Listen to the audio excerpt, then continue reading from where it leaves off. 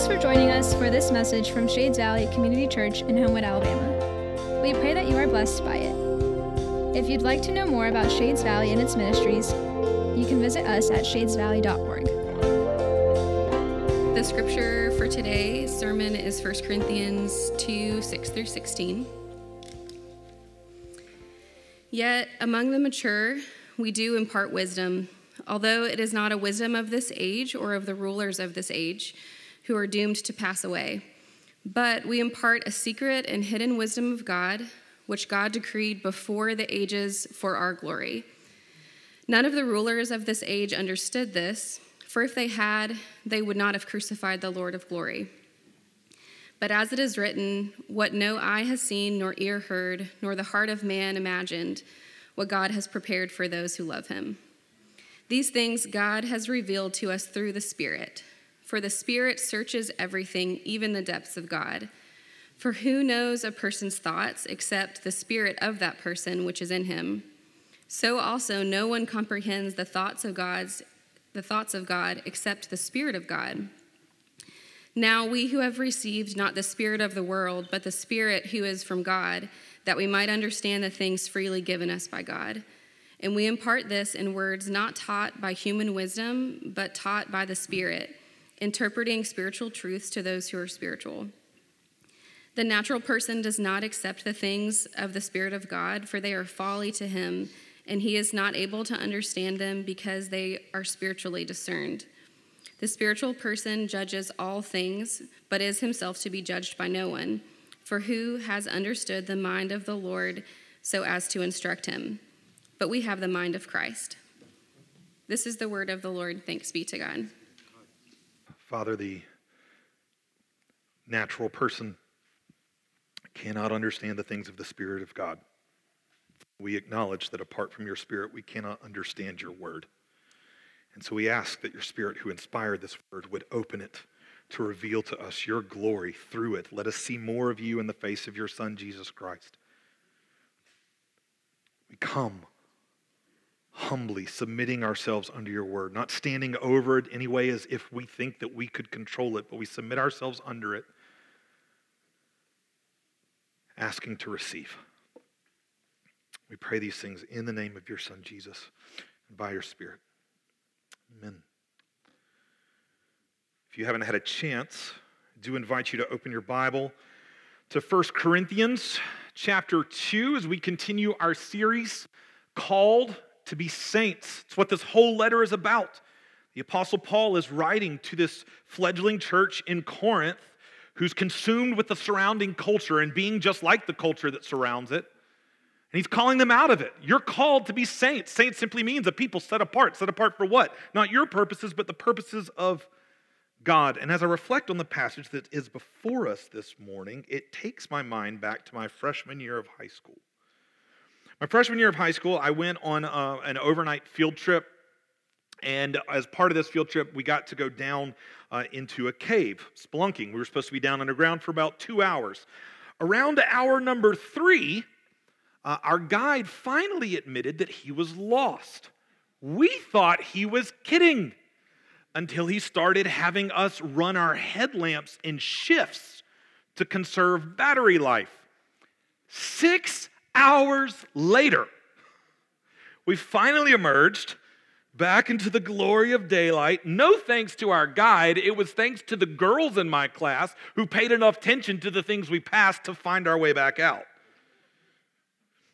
I tell you that story because I think there are some similarities between it and what we have been seeing so far in 1 Corinthians. Corinthian culture was obsessed with glory, namely their own. Like we've seen, they're a culture of self-indulgence, self-sufficiency, self-promotion. It was one of the rare places in the first century ancient world where you could kind of climb a corporate ladder. You could work your way up, be economically successful. You could achieve popularity. That's what they valued. Whatever would rocket them to the pinnacle of society, they wanted to achieve that kind of glory because that's what would give their life meaning. That's what would give them peace. That's what would make them happy, which is what every human being on the planet ever has always wanted. And here's the deal. In Corinth, there were all sorts of guides claiming that they could lead you to the goal of social glory. We have known them primarily as sophists over the past couple of weeks. Sophists, we've talked about them a lot. These traveling teachers who claimed, I can teach you, I can guide you, I can lead you in the way of wisdom, I can be your guide to glory. But so far throughout this letter, we've seen Paul take aim at revealing that these sophists, they're not actually true guides to glory, they are lost guides who don't lead you to glory. No, they will actually lead you deeper into darkness. These sophists, Paul says, their so-called wisdom is actually foolishness. They're not guides to glory at all. They're more like a lost guide in a cave who will end up leading you deeper underground all the way down to destruction. Paul has been giving us a warning. But today we get to shift gears because Paul doesn't just have a warning for the Corinthians and a warning for us.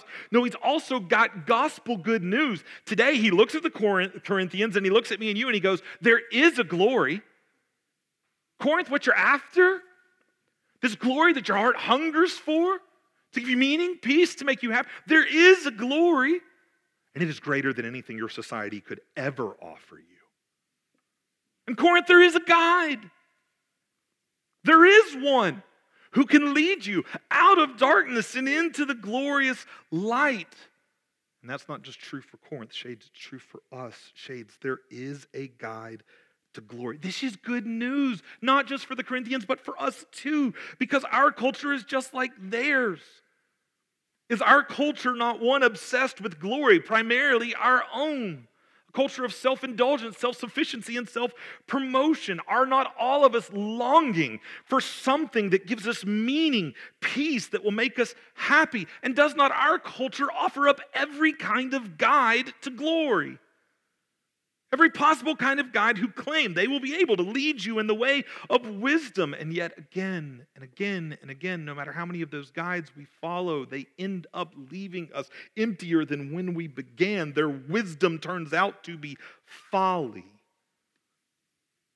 Shades, Paul has good news for us that there really is a glory like our heart is thirsty for. There really is a glory that can make you eternally happy, and there really is a guide. Let's see him. 1 Corinthians chapter 2, beginning in verse 6. Read with me. Yet among the mature, we do impart wisdom. Although it's not a wisdom of this age or of the rulers of this age who are doomed to pass away, but we impart a secret and hidden wisdom of God, which God decreed before the ages for our glory. So if you remember, up to this point, Paul has been talking repeatedly about how the gospel seems like foolishness to the world. A defeated, dying Messiah cannot possibly lead to victorious life. He's defeated. That's not victory. He's dying. That's not life. The gospel looks like foolishness. And Paul has virtually agreed. Okay, yeah, the gospel is foolish, but he has agreed with his tongue planted firmly in his cheek. Like so far he's been saying, okay, world, I will admit that the gospel looks like foolishness to you. But now, right here, he turns to a deeper truth with the word yet. Okay, it looks like foolishness, but yet the gospel actually is really true wisdom, and that is seen by the mature. Yet, among the mature, we do impart wisdom. Sure, it looks like foolishness, but it's actually, if you're mature and you can see it, it's actually wisdom. Paul's playing with words right here. He plays with a lot of words throughout this passage, words that the Corinthians were obsessed with. One of them being the word mature. The Corinthians were obsessed with social rank.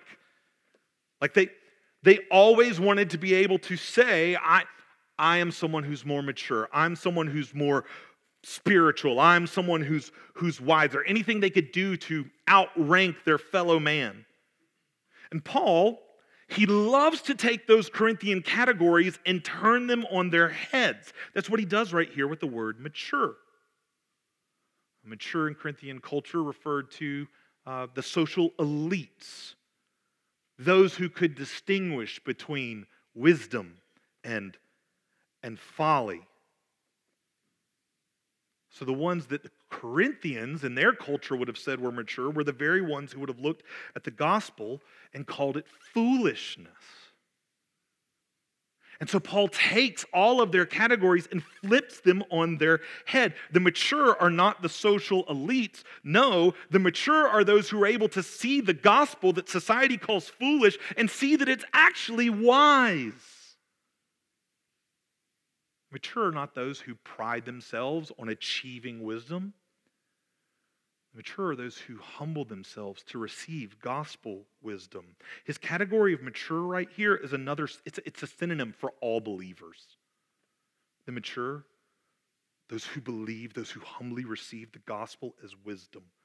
They see that this is true. The special class your society thinks is mature and wise, they're actually foolish. Paul tells us why. Look at it. Among the mature, we do impart wisdom, although it is not a wisdom of this age or of the rulers of this age, those that you would call mature. No, what they have as wisdom is actually foolishness. It's not a wisdom of this age or of the rulers of this age who are doomed to pass away. That's why worldly wisdom is foolishness, because it's temporary. It's doomed to pass away. Those who espouse it will pass away. And what they espouse will also pass away. Do we not observe this like every day? The wisdom of one generation is condemned as foolishness by the next, right? The wisdom of the world is actually foolish because it doesn't last. It's doomed to pass. But not Paul's. Verse 7. But we impart a secret and a hidden wisdom of God, which God decreed before the ages. This isn't trendy. This didn't come about yesterday. The wisdom that I'm talking about is woven into the fabric of the universe. The foolish gospel is actually wise because it was decreed by God before the ages began. It wasn't brought about by any temporary wisdom of man. And it won't pass away like any temporary wisdom of man. No, its glory will last throughout eternity. And it is a glory for you and me. Look at verse 7 one more time. We impart a secret and hidden wisdom of God, which God decreed before the ages for our glory. Shades, this is why your heart is thirsty for a glory that will make it happy. Every human being on the planet. What is at the bottom of our heart ache and thirst? We want to be happy. We want to have joy. And where do we seek it? We seek it in glory. The beauty, the goodness, the greatness of something. Maybe the beauty, the goodness, and greatness of a romantic relationship. The glory of a romantic relationship. Maybe that will give me the happiness and the joy that I seek. Or maybe in the beauty and the glory, the greatness of kids and family. Or maybe of social status, riches, possessions, or success in my job, recognition from my coworkers, or maybe in leaving some kind of legacy. Whatever it is, we are all thirsty for joy, and the drink we use to try and quench that thirst is the drink of glory. We are joy-thirsty creatures. And it is because we were created that way. Before the ages began, God determined to make you happy with the greatest glory, Himself. And that is why nothing else will satisfy your soul. Only one thing will slake your thirst, the glory of God. When I was a kid, my mom tells me this. She tells me that we would have dinner and I would say that I was full and there would be tons of food left on my plate. And she'd say, well, I guess you don't get dessert then. And I would say, no, my dessert pocket's still empty. A special pocket that only dessert could satisfy. You were created with an inner ache and a longing that only God can satisfy. Some people will say you've got a God-shaped hole in your heart. I don't think that hits at it. I think it's that your whole heart is God-shaped. It was made for Him, the whole thing, all of you. And as St. Augustine said, our hearts are restless until they rest in Him. Nothing less than the glory of God will satisfy the thirst of your soul. But in our sin, we seek satisfaction in anything and everything else. In all the things that we think are wise, and we are blind to the one thing that actually satisfies. Look at verse 8. None of the rulers of this age understood this. They're blind to it. For if they had, they would not have crucified the Lord of glory. But as it is written, what no eye has seen, nor ear heard, nor heart of man imagined, what God has prepared for those who love Him. Paul says the rulers of this world crucified Christ. Pilate, all the Roman officials, when they were doing what they were doing, they couldn't comprehend the wisdom of God and what He was doing in Christ. It couldn't even imagine it. Caiaphas, high priests, Jewish religious leaders, none of them could even fathom what God was up to in Jesus. All the rulers, all the wise ones of this age, the Bible speaks about two ages. There's the age of Genesis 3, the age of sin and death, and there's the age to come. All of the rulers who think in accordance with this age, the age that has been ongoing since Genesis 3, and use all of their wisdom of this present age, they are blind to the wisdom of the gospel. In verse 9, the Apostle Paul paraphrased Isaiah to say that the rulers of this world, they can't hear the wisdom of the gospel, they can't see the wisdom of the gospel, they can't even imagine the wisdom of the gospel. So the question becomes, why can anybody? Why can we? What's the difference between the rulers of this age and me? Verse 10. These things God has revealed to us through the Spirit. Shades, the difference between the wisdom of this age and the age to come is that one of those wisdoms is achieved, the other one is received. Wisdom, as far as this age sees it, is something that we work for, that we achieve, that puffs up our pride. Wisdom of God is a secret. It's a hidden wisdom. It's got to be revealed. Human beings don't naturally see it, hear it, can't even imagine it. We must be guided to it. The difference between the rulers of this age and me is not that I'm smarter, wiser, or more deserving. The difference actually has nothing to do with me at all. The difference is God's grace. Something that I could never achieve, can only be given, it can only be received. The difference is the Holy Spirit, the only true guide to glory. He reveals to us the wisdom of God, the secret, hidden wisdom of God that must be made known. The Holy Spirit reveals to us the gospel of God. Without Him, we'd never see, hear, or even imagine good news like the gospel. Without Him, we would never believe. He is the guide to glory.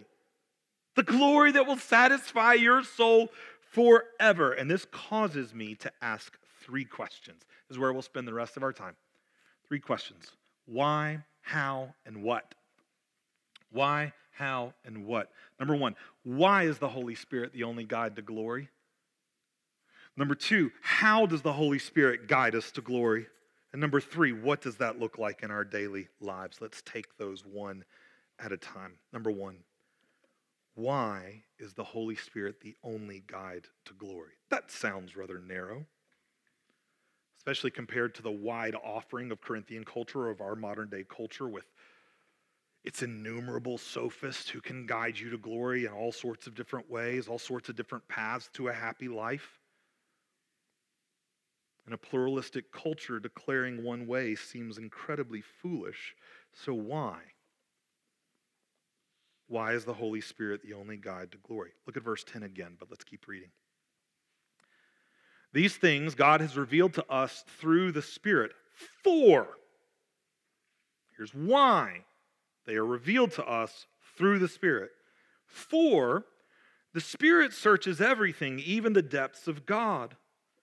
For who knows a person's thoughts except the spirit of that person which is in him? So also no one comprehends the thoughts of God except the Spirit of God. So Paul uses an illustration. He basically says, who can ever know what you're actually thinking aside from you? Like mind reading is something that we relegate to the genre of science fiction, and we do that for a reason. It's because at the end of the day, the only person who knows what you are thinking is you. That's what Paul says. Who knows a person's thoughts except the spirit of that person, your innermost self? Obvious answer is nobody knows their thoughts except for you. Paul says the same thing is true with God. No one knows the depths of God except the Holy Spirit of God. He's the one who knows the depths of God's wisdom.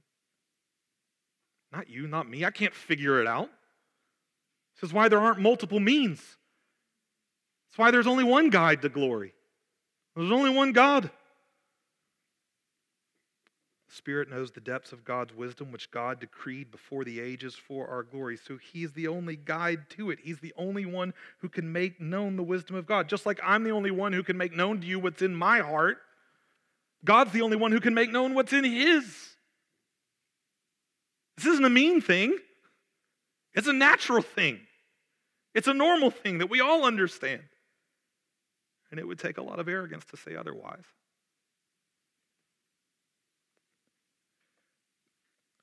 The Holy Spirit is the only guide to glory because He's the only one who can reveal the glory of God to us, and He does. Which leads to question number 2, how?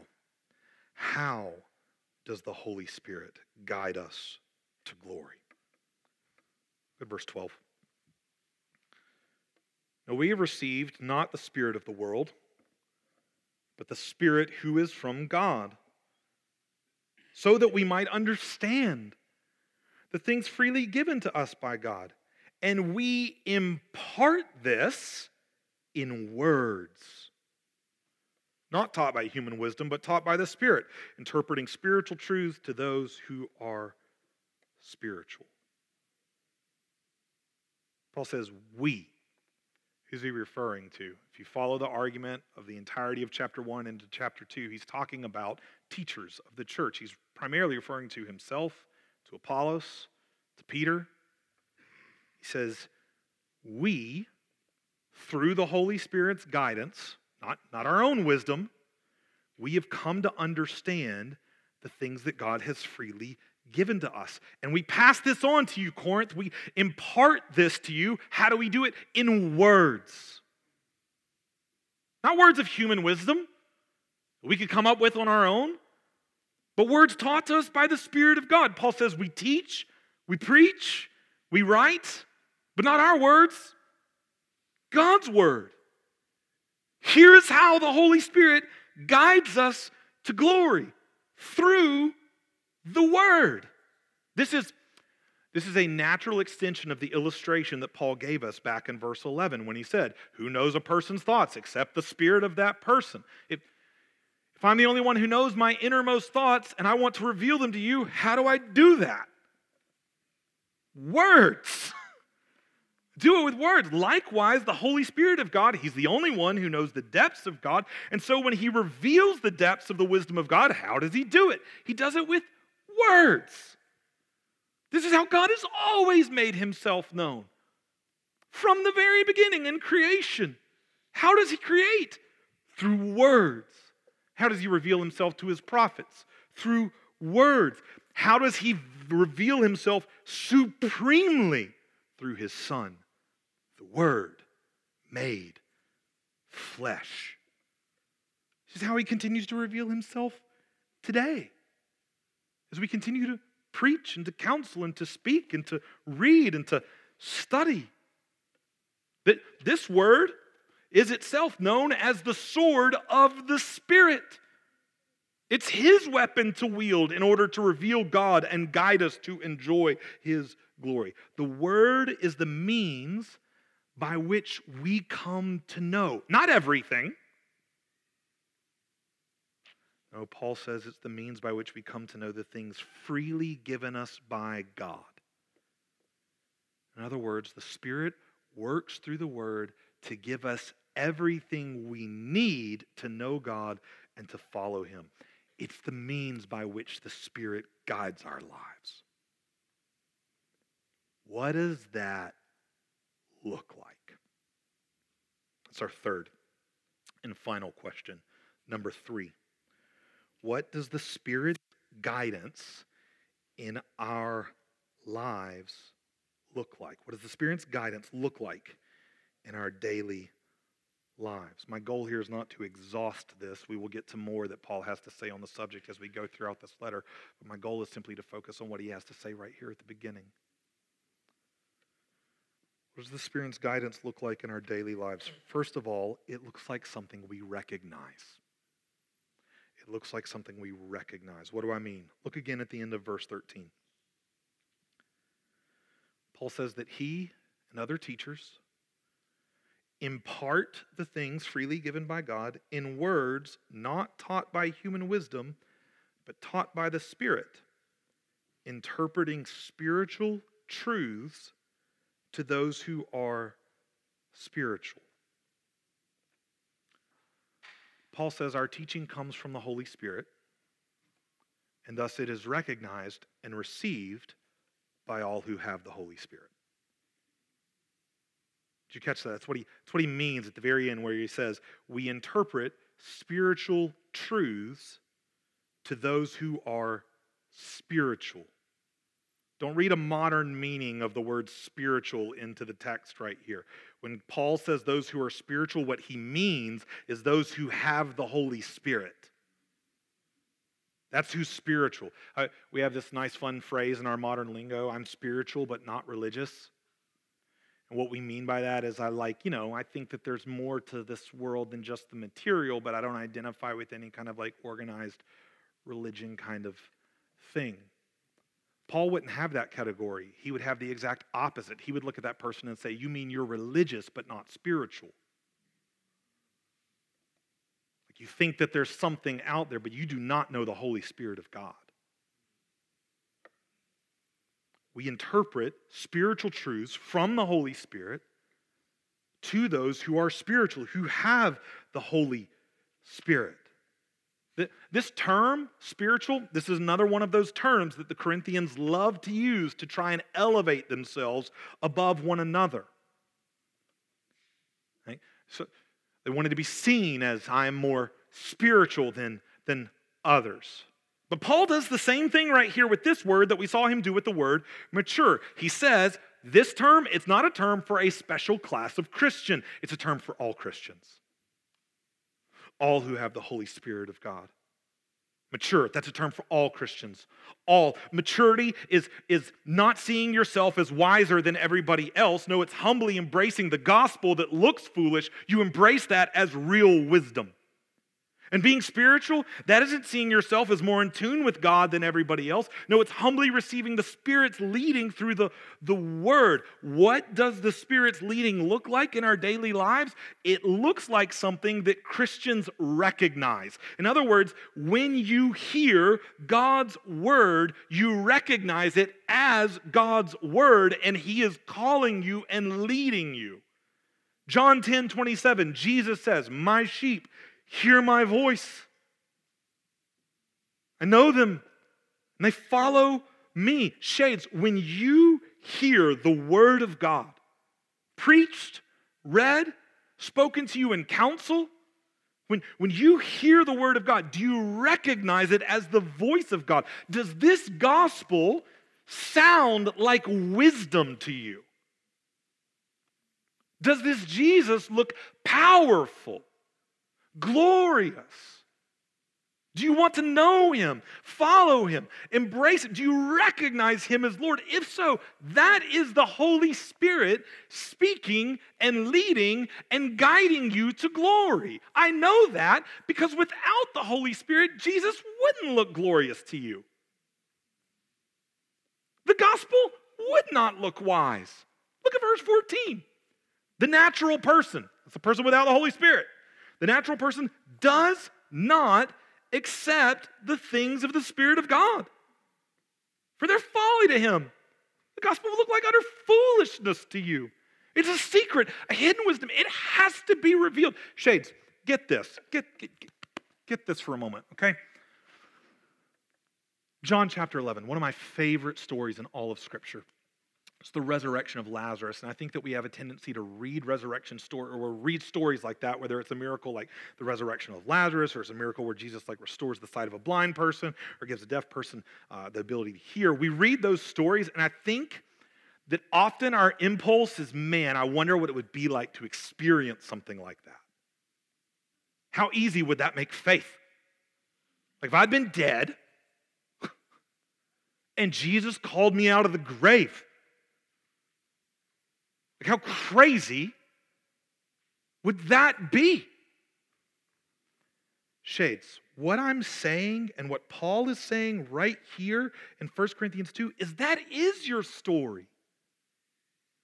You were dead spiritually, and the natural person does not believe that the gospel is wisdom or powerful. It is foolishness, and it is weakness, and they cannot think otherwise. And if you think otherwise, that Jesus is beautiful, glorious, alive, resurrected, if you think that it is because God, by his Holy Spirit, raised you from the dead and gave you new life in Christ, and you are breathing the breath of faith,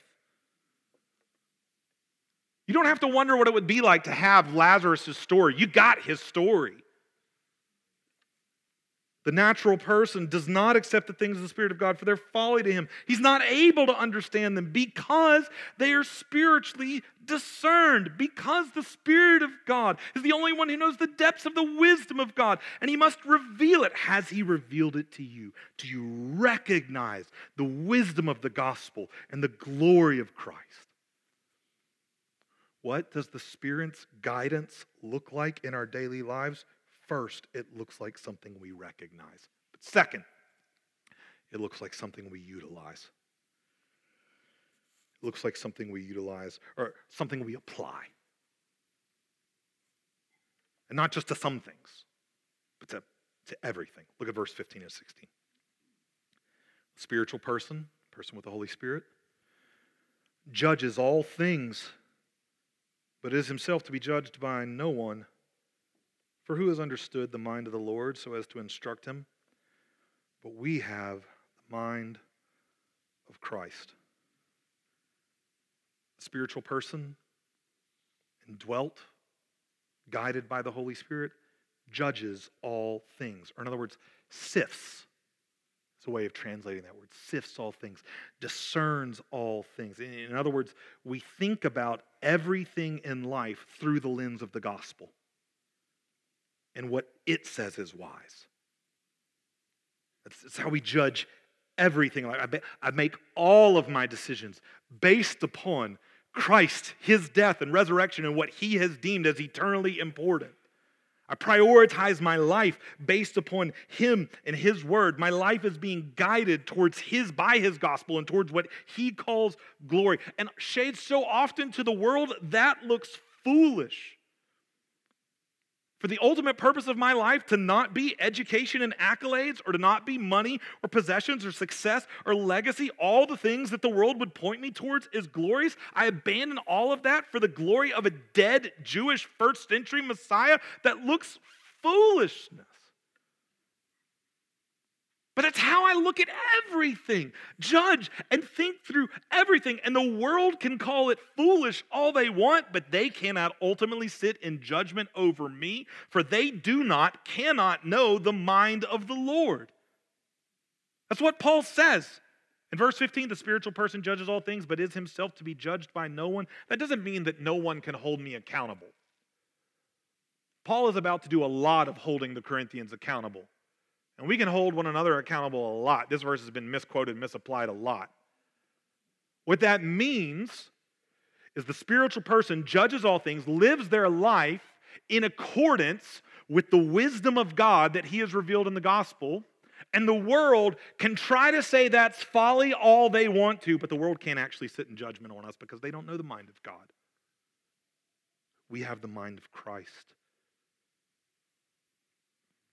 Shades. What does the Spirit's guidance look like in our daily lives? It looks like something that we recognize and utilize. It looks like the gospel actually being a guide towards what we think is glorious and will make us happy, namely the glory of Christ. And we go that way, no matter if that makes the world think that no matter if that makes us look immature or foolish to our culture or to the world, no matter if it makes us leave behind all the things that our culture claims are wise, we deny ourselves, take up our cross, and we follow after Christ. When I was in 5th grade, my brother was in 1st grade, we rode the bus, which at the time, school bus wasn't divided by ages. It was just, kindergarten through senior years. It was a really brilliant thing. And my bus had a particular culture. I've shared some of it with you before. But the pecking order on this bus was typically established by physical dominance. It was not uncommon for fights to break out on my bus or for there to be fights when we got off of the bus. And this was wise in the eyes of all of these middle schoolers, high schoolers, what have not. One day we were on our way home, and my brother, who's in 1st grade, he and another little 1st grader started to get into it. Other people on the bus started to get involved. We got to my bus stop, and the entire bus just emptied at my bus stop. They all followed me and my younger brother home, and these older boys, they formed a circle around my brother and this other little 1st grader, and they're just egging them on to fight. Now, to interrupt this in any way is social suicide on this bus. This is the way things are done. This is how we determine where you stand. And so I was supposed to sit it out. But in my heart, I recognized another voice. It was the voice of my mother, who told me that I was always to stick up for my brother. So I recognized that voice, and I decided to also utilize some of the tools that I knew my mother had at her disposal, her weapons.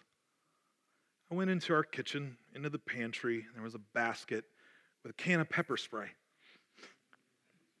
And I took it, and I went out to this circle where this one particular burly 8th grader named Bo was standing. He was the biggest one in the circle, and I said, "Bo, let me in the middle of the circle to my brother." And he was like, "No, I'm not going to do that."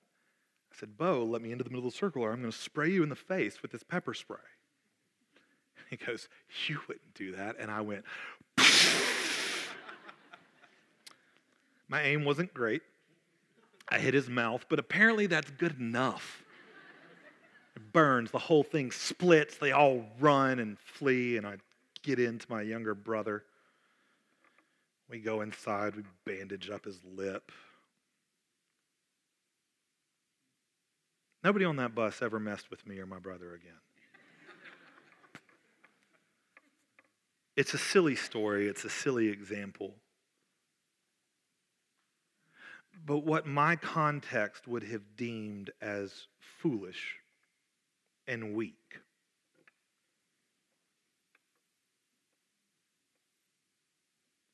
led to be a kind of wisdom and ultimate victory.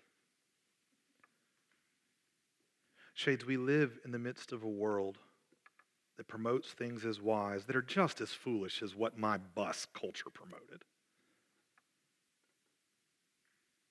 And in the midst of that, you have been given the Spirit of God, a voice you can recognize, and not just recognize, but utilize the gospel that He has given us in order to live a life that is truly wise, even if it looks foolish and immature to the rest of the world.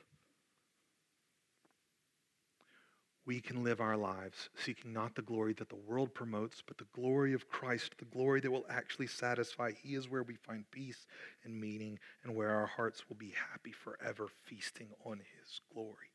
Shades, come, let the Holy Spirit be your guide to find full and final joy in the glory of Christ. Let the Spirit be your guide to glory. Now go into the world in peace. Have courage. Hold on to what is good. Honor all men. Strengthen the faint-hearted. Support the weak. Help the suffering and share the gospel. Love and serve the Lord in the power of the Holy Spirit. And may the grace of our Lord Jesus Christ be with us all. Amen.